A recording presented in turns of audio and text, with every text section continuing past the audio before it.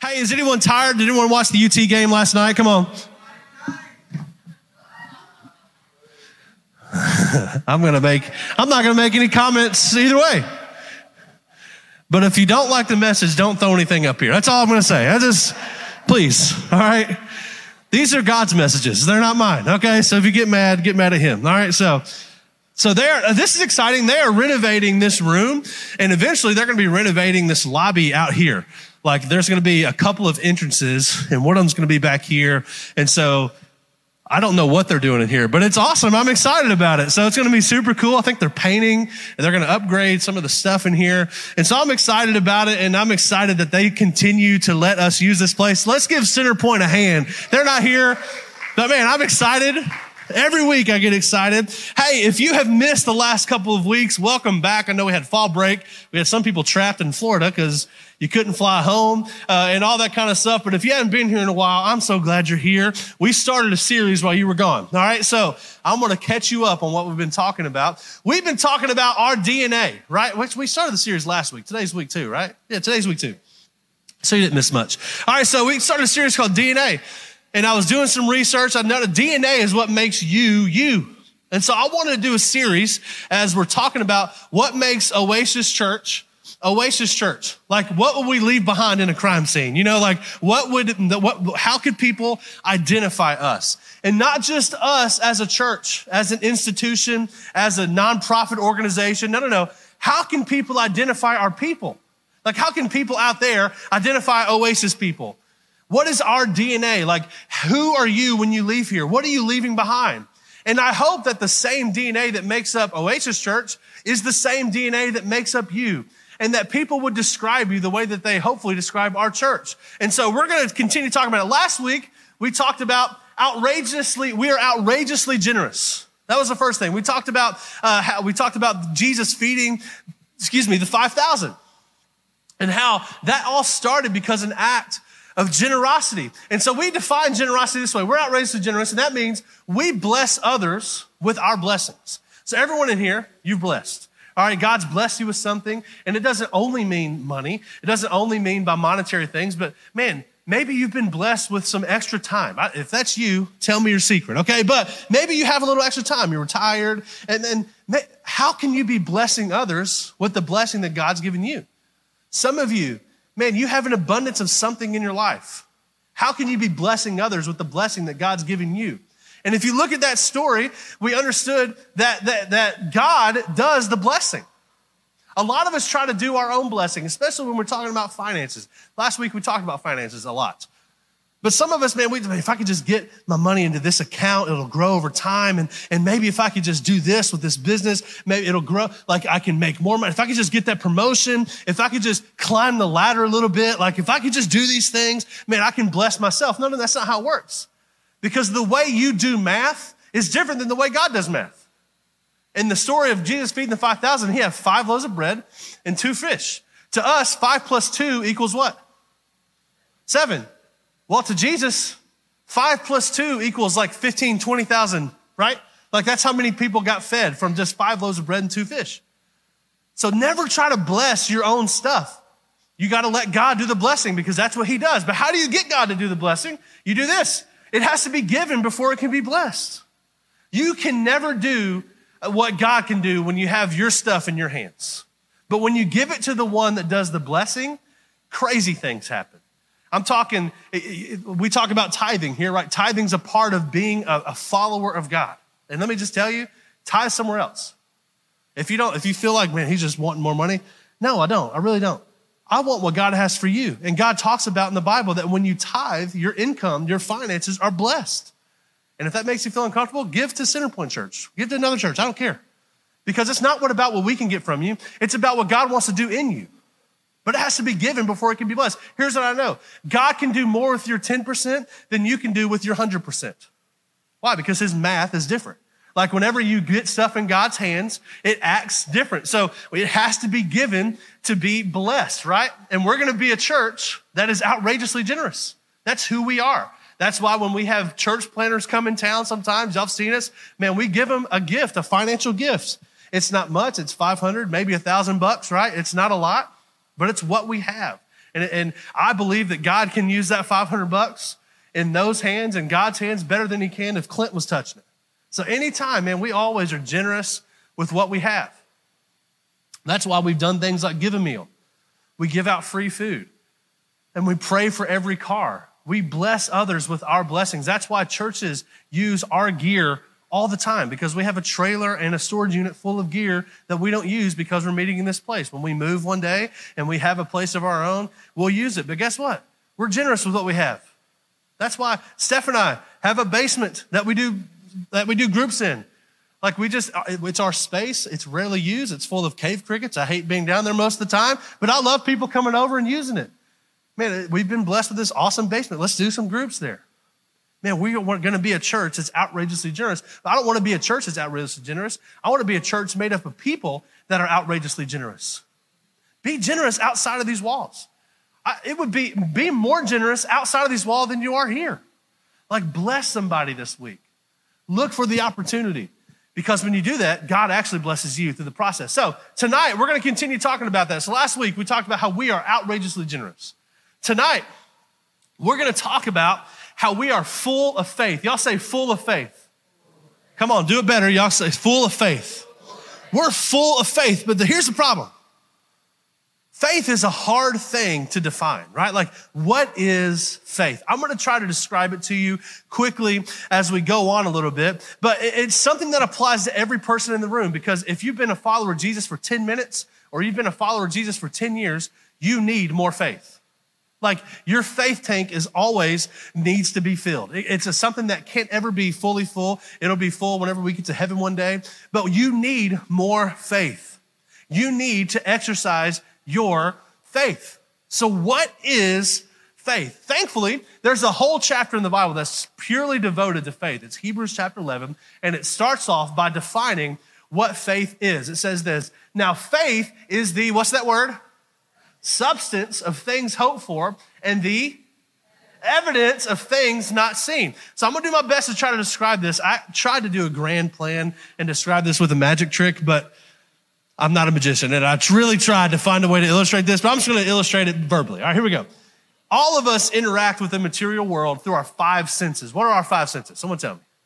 Sight, hearing, taste, touch, smell. Okay, and so if you have COVID, 2 of those are gone, right? So, and if 2 of those are gone right now, you can leave. All right, no, I'm just joking. You can stay, just stay somewhere else. But we interact with this world, right? Through our 5 senses. I would argue that the one we use the most is our sight. We see, and we use our sight all the time. Like, it's something that we use our sight with, and that's how we interact with the material world. Faith is the sense in which we act in the spiritual world. It's our spiritual sight. It's the way that we interact with the spiritual world. And so it's the sense. It's something that has substance, it says. It's substantial. It means something, right? And it's the way that we get to see inside of the spiritual realm is by faith.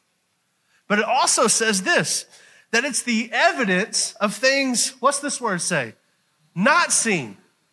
That means right here, I have an iPad in my hand. It takes no faith to believe that I have an iPad in my hand. Why? Because you can see it, you can touch it, you could hear it, I'm sure, you could smell it, and I don't know how it would smell, and you could probably taste it, right? Like, it would taste like metal. No one likes that taste anyway. But you can interact with this iPad because you can see it. You're using all of your senses, and you can do all this stuff.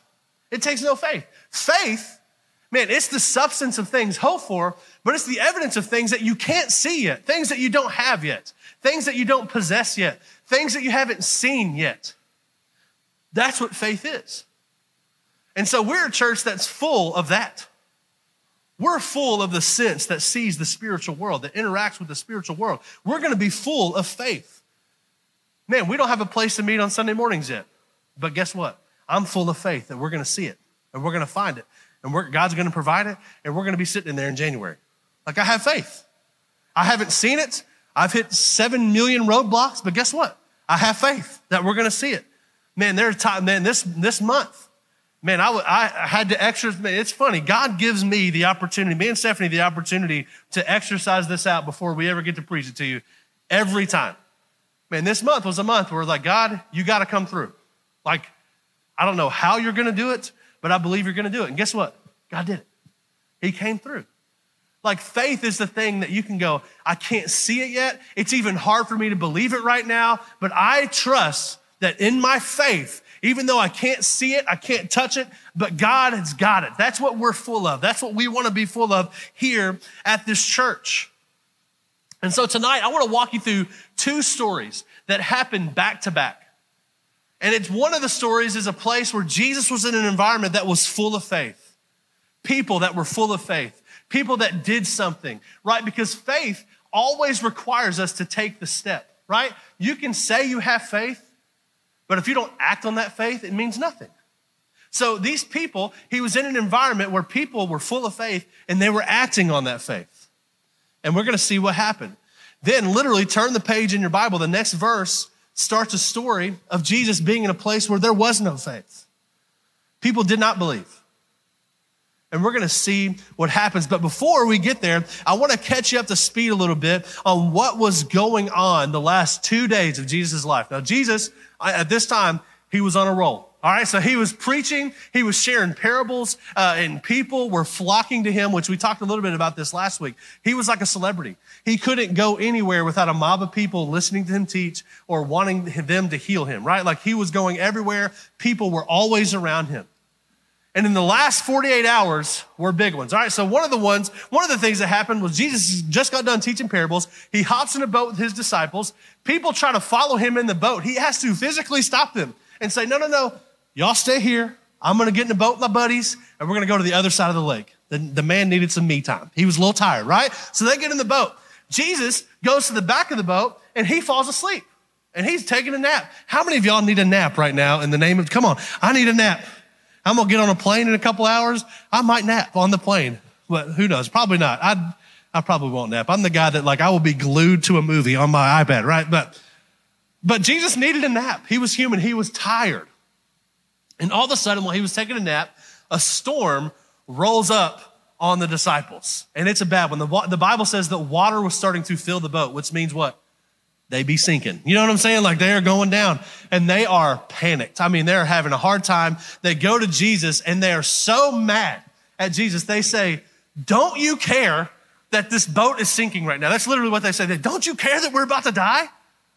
And Jesus, first of all, don't wake somebody up like that, especially the Lord. You know, and so he wakes up and he gets up, doesn't even talk to them first. He goes to the edge of the boat and he says, peace, be still. And then just like that, the water stops, the wind stops, and he looks at them and he says this, why were you afraid? Do you still have no faith? Like, you've seen me do these crazy things. You've seen me teach. There's something different, and you still don't have faith. You were tired, and we got in this boat, and I'm in the boats, and you're worried about that. Where is your faith, right? So he's setting the stage. The writer of this, of Mark, is setting the stage for what's about to happen. Why don't you have any faith? Well, guess what? They get to the other side of the lake. And as soon as they step foot on the other side of the lake, a demon-possessed man, that not just like a weirdo, but this guy, the Bible says he couldn't even be bound up by chains. He was like superhuman. If you've ever seen the movie Split before, the bad guy in that movie, how he becomes he was like that type of person. He was crazy. He would say crazy things. He would do crazy things, and he could not be around other people. They actually excommunicated him, and he lived in the tombs. He lived with dead people, and he was crazy. He was demon-possessed, and they end up at this place, at the shoreline where this guy lives. And so this guy comes running out of the tombs, and he's insane. And all of a sudden, the demons inside of him recognize Jesus. And Jesus deals with them. He says, hey, how many of them are you? And they said, legions of us. And this man was tormented by several spirits. And Jesus casts all the spirits off into some pigs. The pigs run off, and they all die off the side of a cliff. It's a true story. It's in your Bible. Read it. And so Jesus is like, this is whack. I'm going to get back in the boat. I'm going back over to the other side of the lake. It's actually what happens. And here's where our story picks up. So it says, Jesus got into the boat again. They had just sailed across this lake, had the storm. Jesus calms the storm. The disciples are like, what the heck just happened? Not only can he heal people, but nature obeys him. That's crazy. They're in awe. They land on the shoreline. Jesus sends the demons out of this man, and Jesus is like, I'm tired. I'm going back in the boat. They get back in the boat. They go back again over the other side of the lake. And they went back to the other side of the lake where a large crowd had gathered around him on the shore. Jesus cannot get a break right now. I'm just telling you, he's trying to get away from these people, and they keep fighting him. He comes back to the other side of the lake where he originally started. And all of a sudden, it's like Elvis has landed on the shore. People are crazy. Everyone's surrounding him. And actually, one of the Bible translations says that there were people pressing up against every side of him, like he couldn't move. I like people. That's my worst nightmare right there. Like getting in a crowded space like that, not being able to move, it would drive me crazy. Well, all of a sudden, this guy runs up and something crazy begins to happen. We're going to take a look at this story. It says this: then a leader of the local synagogue, whose name was Jairus. Y'all say Jairus. And Jairus, so a leader of the synagogue, he was basically like the equivalent of a modern day pastor. He kind of ran the business side of the synagogue and the spiritual side of the synagogue. That was kind of his thing. So he was kind of like a pastor. And this pastor finds Jesus. And when he saw Jesus, he fell at his feet, pleading fervently with him. So here's this guy. I mean, he is desperate. Jesus, I don't know if he knew what was going on yet. I'm sure he did. He's the Lord. He knows everything. But this guy, he steps foot off the shore. People are surrounding him. And all of a sudden, this guy that probably everybody knew was pushing his way through the crowd, pushing his way, touching everybody. Get out of my way. I need to go see Jesus. And he finally finds Jesus. And he falls down at his feet. And he's pleading with Jesus. And at this point, we don't really know what's going on. Like, okay, what's the deal, man? And here's the deal. Even if you don't know what's going on in this story, you know that this man is full of faith. How? Because he's desperate to find Jesus. He's got some sort of problem, and he's ready to go to the only one that can do anything about his situation. And he's humbled himself. He's fallen on the ground, and he's literally on his knees begging Jesus for something. And here's what he's begging Jesus for. It says, pleading fervently with him, my little daughter, like young, like I have 2 young girls. I cannot imagine this. My little daughter is dying. He said, please just come and lay your hands on her, heal her so she can live. So here they are. He is in a desperate situation where there is no hope. And it sounds like it's time sensitive. It sounds like he needs Jesus to come right now. Like, she is dying. She is actively dying. Her body is shutting down. She's stopped responding. She's fallen asleep. She's kind of waking up and going back to sleep, and things are not looking good. And so he does the only thing he can do. He leaves the side of his daughter while she's laying in bed, and he hears that Jesus is coming back, and all of a sudden he runs, he fights to the crowd, and he says, Jesus, listen, I don't know what you do. I don't know how the magic works, but if you could just like wave your hand over this or touch her in some way, I'm sure that she can live, right? Would you just please, would you just come help me? Now here's where the story takes a turn. It says Jesus went with him, right? Like, okay, he was like, let's go, right? Like I'm going to go do this thing, right? So he went with him, and all the people followed, crowding around him. So now this man's got hundreds, a ton of people, enough to crowd around Jesus. They're all going to this dude's house to see Jesus do something for this little girl. But all of a sudden, a woman in the crowd had suffered for 12 years with constant bleeding. She had some sort of disorder. She was suffering from constant bleeding. She had suffered a great deal from many, many doctors.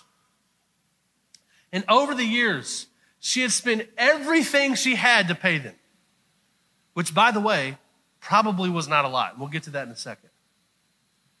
But she had gotten no better. In fact, she had gotten worse. Like, she was so desperate, she was going to doctors. I think this woman had faith. And she had faith, like, I can be healed from this. Like, okay, I'm going to go to the people that I think can help me. And I'm just saying, I love doctors. I'm not talking against doctors right now. But maybe her faith was not pointed in the right direction. She had gone to these things. She spent her money. She's tried. And it didn't not only not get better, it got worse. And she had heard about Jesus. So she came up behind him through the crowd and touched his robe, for she thought to herself, if I can just touch his robe, if I can just barely touch his robe, I can be healed. Now, there's a lot going on. Jesus is not even worried about this woman. At this moment, he has no clue she's even there. Jesus is going to help Jairus' daughter.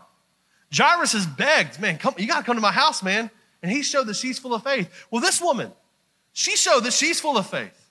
But her problem is a lot different. And this woman, man, she was an outcast. She was a person that, literally she had no hope. In fact, I was reading in my commentaries, here's what my commentary was saying. It said, by the very law of her people, she was automatically divorced from her husband. Why? Because she was considered ceremonially unclean.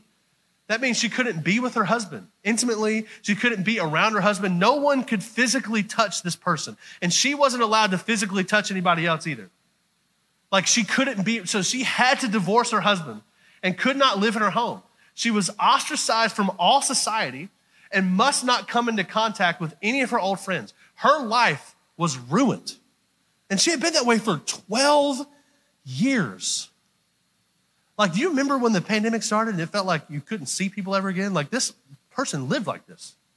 Like, and probably times 1,000 because it was because of something that was wrong with her that she couldn't be with anybody. And he goes on to say she was excommunicated from the services of the synagogue, which means where she would probably go and get a ration of food or help or spiritual help or anything like that. Like she couldn't go do that and thus shut out from the women's courts in the temple. So she had no community. She had no people. She had no marriage. She couldn't have a job. She had nothing.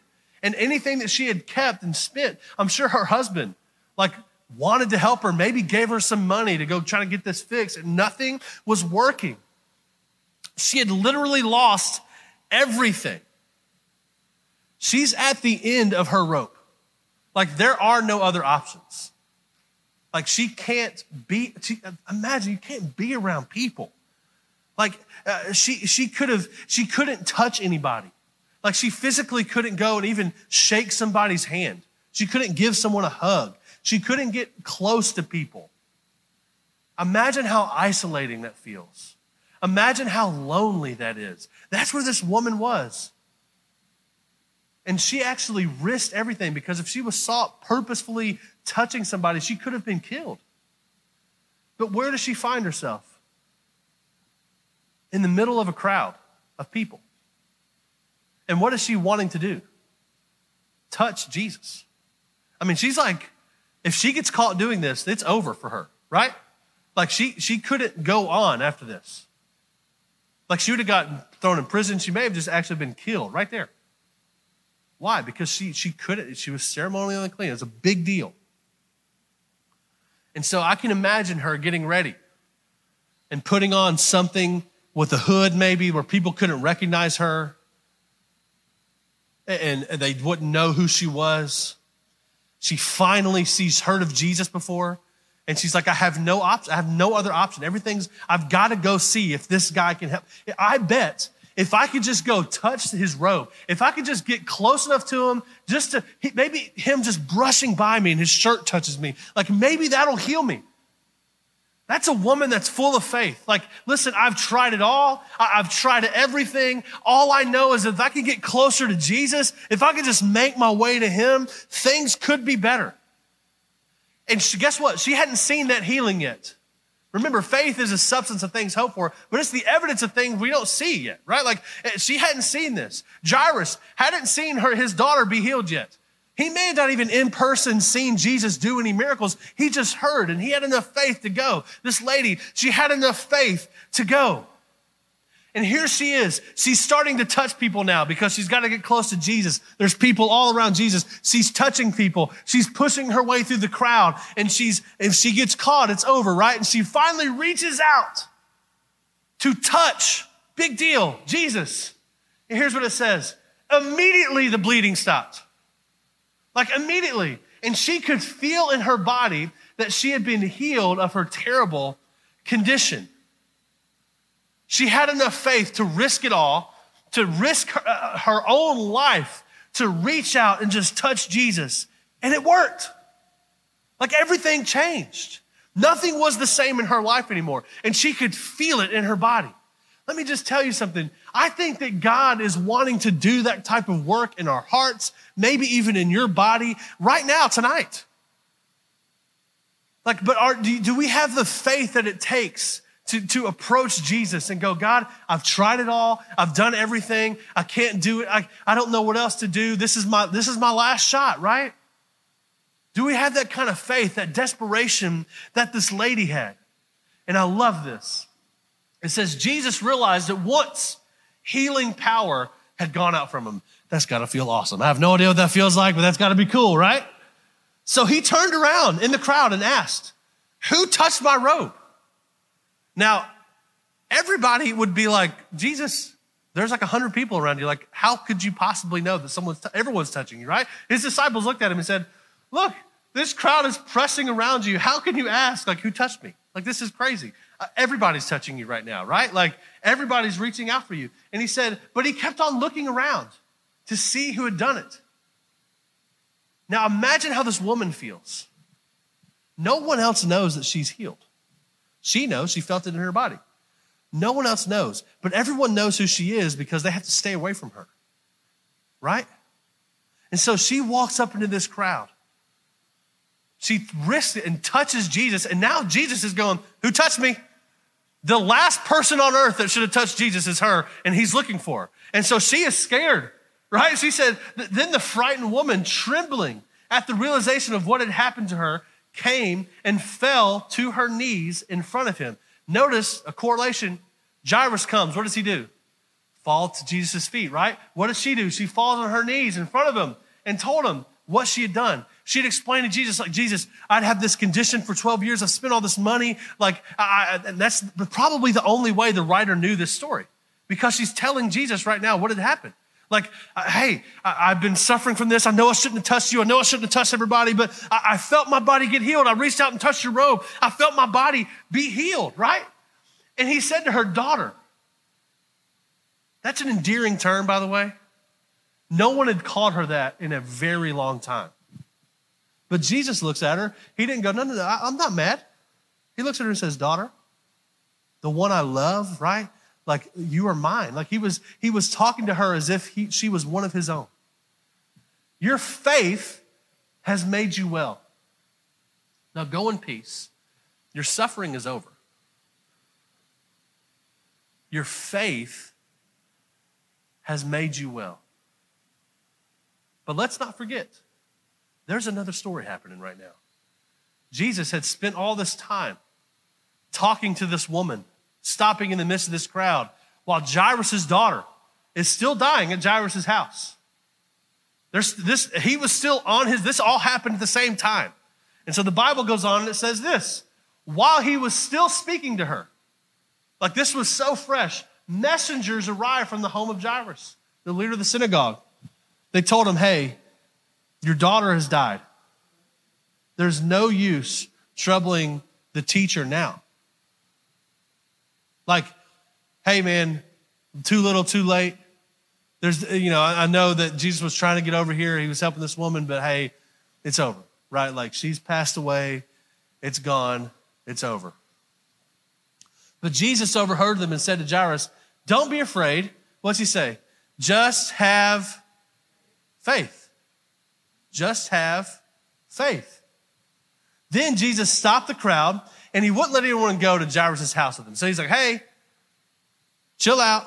Like, y'all aren't going to go here. This is going to be a kind of a private moment here. And he wouldn't let anyone go with him except Peter, James, and John, the brother of James, okay? So Jesus let his three best friends go with him. When they came to the home of the synagogue leader, Jairus, Jesus saw much commotion and weeping and wailing. He shows up, and people are everywhere, and they're crying. They're freaking out. I mean, I've been in a house where a kid had just passed away. I mean, it is terrible. I've been with parents whose kids are still in the house, literally had just passed away. This is an awful scene to walk up on. Jesus walks up in the scene. I'll tell you, when I was in this position, I'm not Jesus, so I don't have quite the confidence in that he has, right? He walks up in the scene. It's a little different. I walk in the scene. I'm thinking, what can I do right now? You feel helpless, but not Jesus. He walks up and he went inside and said, why are y'all, what is up with all this commotion? Like, why are y'all crying? You know, like, what is going on here? He said, the child isn't dead. She's only asleep. Sounds a little offensive, right? The crowd laughed at him. They were like, dude, we've all seen it. She's dead, man. Like, you're crazy. You may have had too much wine at some point, you know, like something's going on. But he made them all leave. He said, all right, then y'all just leave. Watch me. And he took the girl's father and mother and his 3 disciples into the room where the girl was lying. Holding her hand, he said to her, Talitha kum. I don't know if I said that right, but I gave him my best shot. All right, which means, little girl, get up. And the girl, who was 12 years old, immediately stood up and walked around.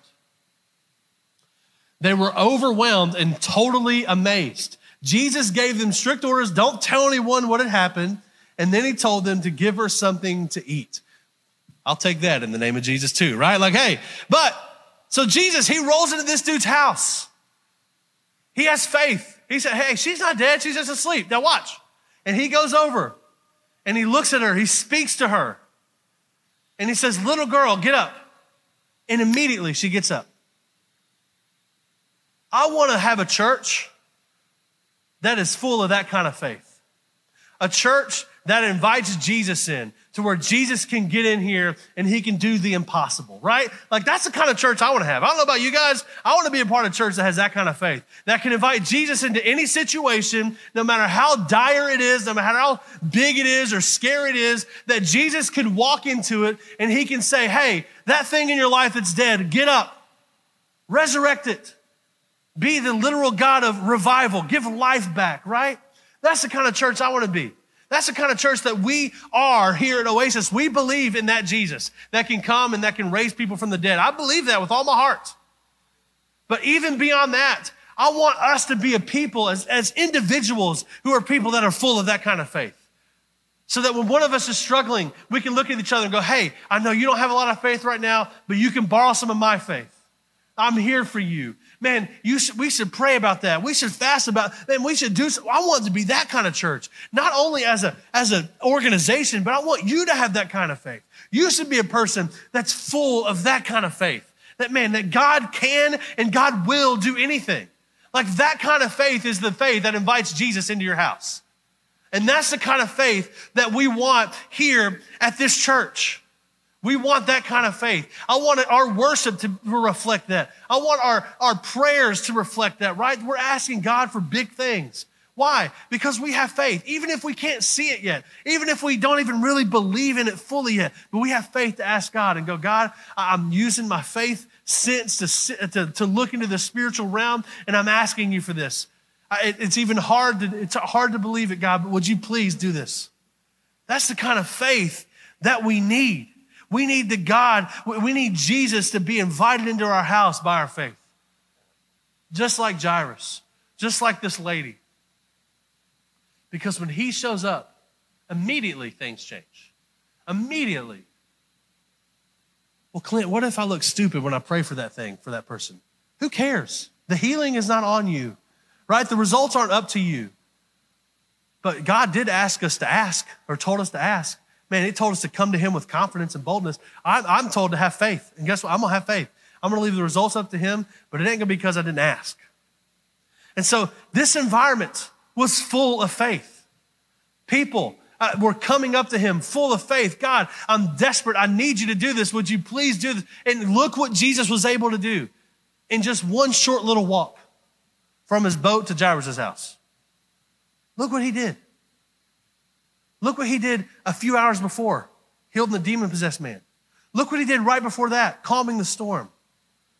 Like, Jesus is capable of doing anything, but we have to have an environment that's full of faith. We have to have a faith-filled environment. That's what our church strives to do. I want you to come into this place and know that I'm coming into a life-giving place. I'm coming to a place that's full of faith. They believe for me. They believe in me. They believe in Jesus, and my life is better when I come here.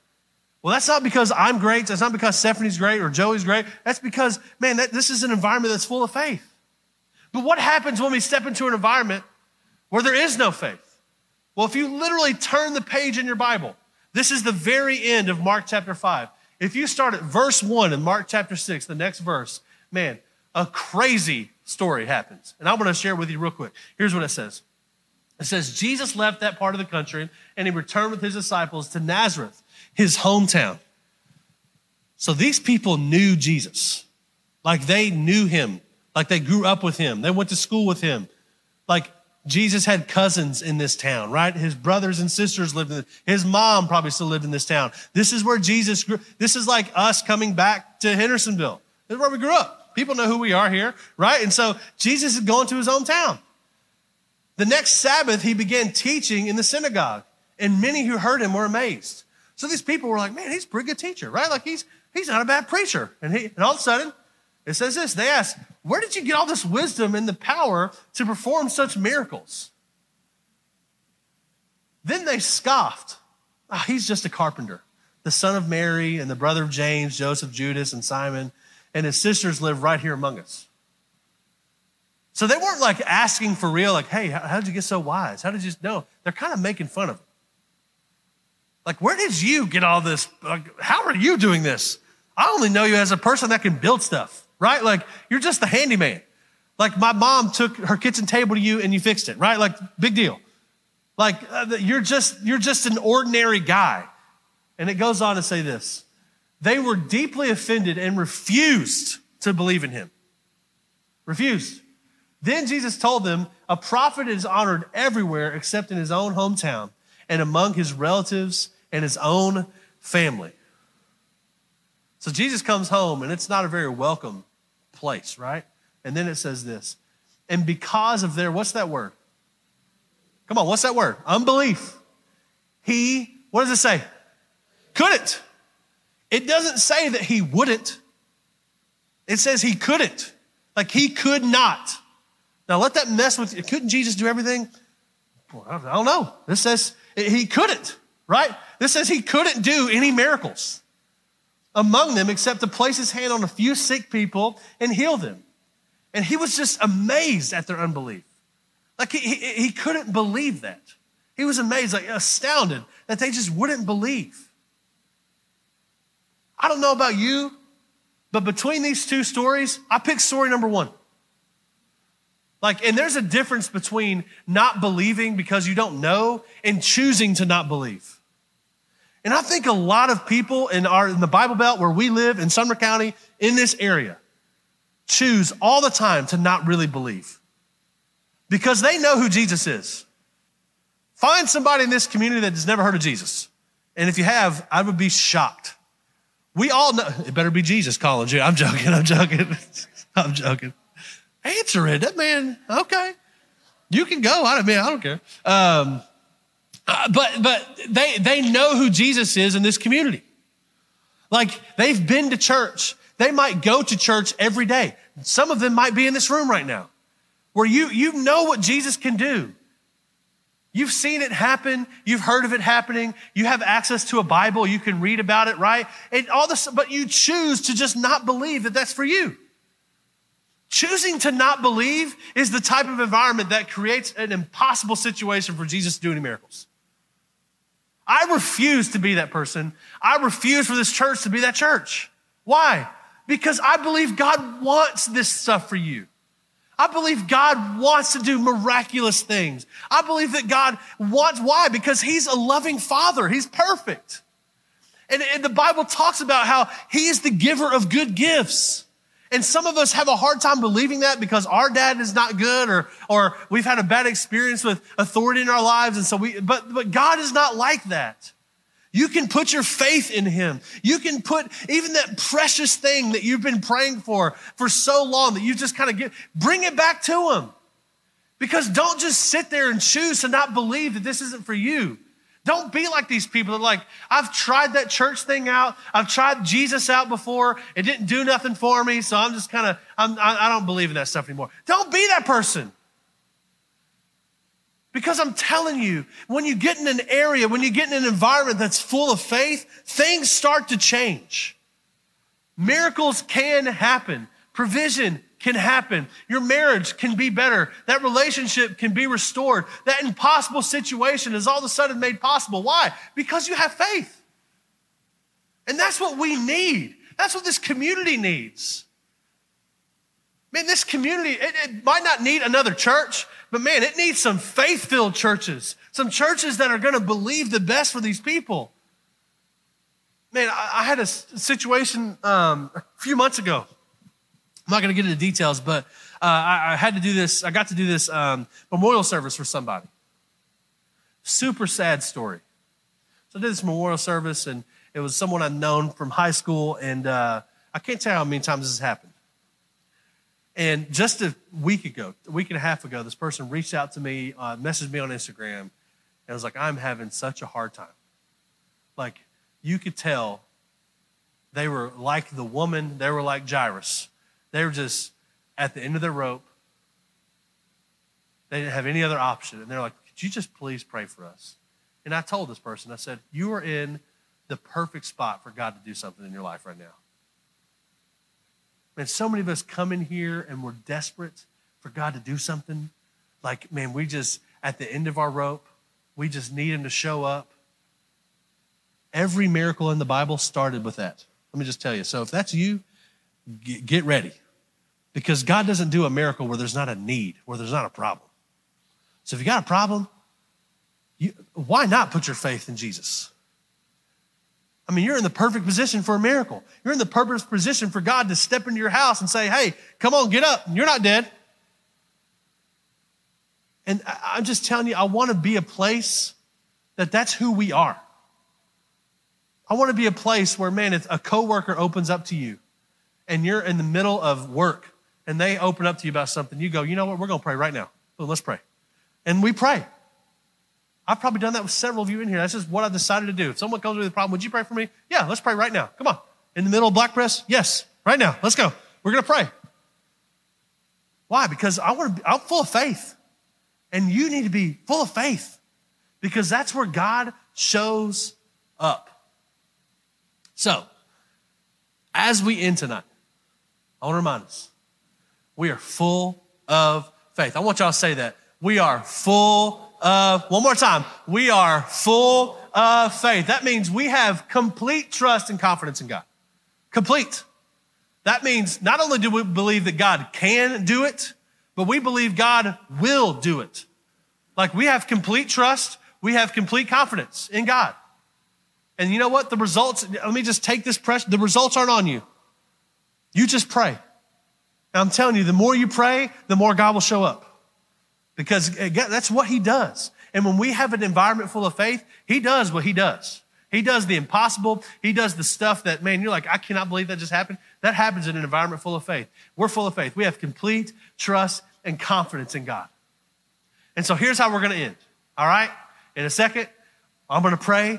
And then all of a sudden, we're all going to leave. But if you need prayer, man, if you have a situation, you're like, man, I need to borrow some faith. I need to get some prayer. There's going to be a few people up here. Steph and I will be up here. Ryan's going to be up here. And we would love to pray for you. And listen, we would love to have the faith to pray that God would provide. So if you need physical healing, if you need provision in your life, if you're just going through a tough time, I would love to pray for you. Our team would love to pray for you. Why? Because we're full of faith. And so that's how we're going to end. And guess what? We're going to end like that almost every week. Man, if you need prayer, our team's going to be right up here. You can come get prayer anytime you want. Because I believe that God wants to do the impossible. We just have to create the environment full of faith. So bow your heads and close your eyes. God, we love you so much. I thank you that you don't withhold these things from us.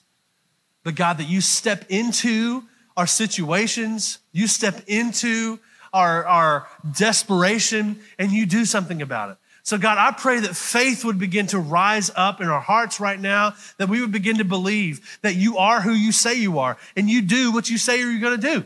And God, I thank you for this story and how it illustrates what happens when we have an environment full of faith and what happens when we don't have faith. And God, we choose to have faith in this place. We are full of faith. We declare it to you right now, Jesus, that we believe for the impossible. We believe for that relationship to be restored, God. We believe for the bodies to be healed. We believe for the provisions. God, we believe for depression and anxiety to leave. We believe that you can do anything, God. And I pray right now that people would be encouraged just supernaturally in their spirits as faith begins to rise up in this place. Jesus, we give everything to you. We give all of our cares and our burdens to you tonight. And it's in Jesus' name we pray. Amen. Come on, y'all give God a hand in this place. We love you. We will see you Saturday, all right? And if you want to help set up, get there at 11. We're not providing lunch, so eat on the way or bring something with you. Help us get set up, and then it's from what time to what time? 1 to 3. So come hang out with us. And listen, we'll all take turns manning the booth. Take your kids and go get candy and all that stuff, and then come back and serve, and then we'll take our kids and all that kind of stuff. So come hang out with us at Moss Wright Park from 1 to 3 at least. But if you can get there at 11, get there at 11. We love you. If you need prayer, we're going to be right up here. We'd love to pray for you. And man, have a good week. I love tonight. Tonight was great. All right. Y'all have a good one.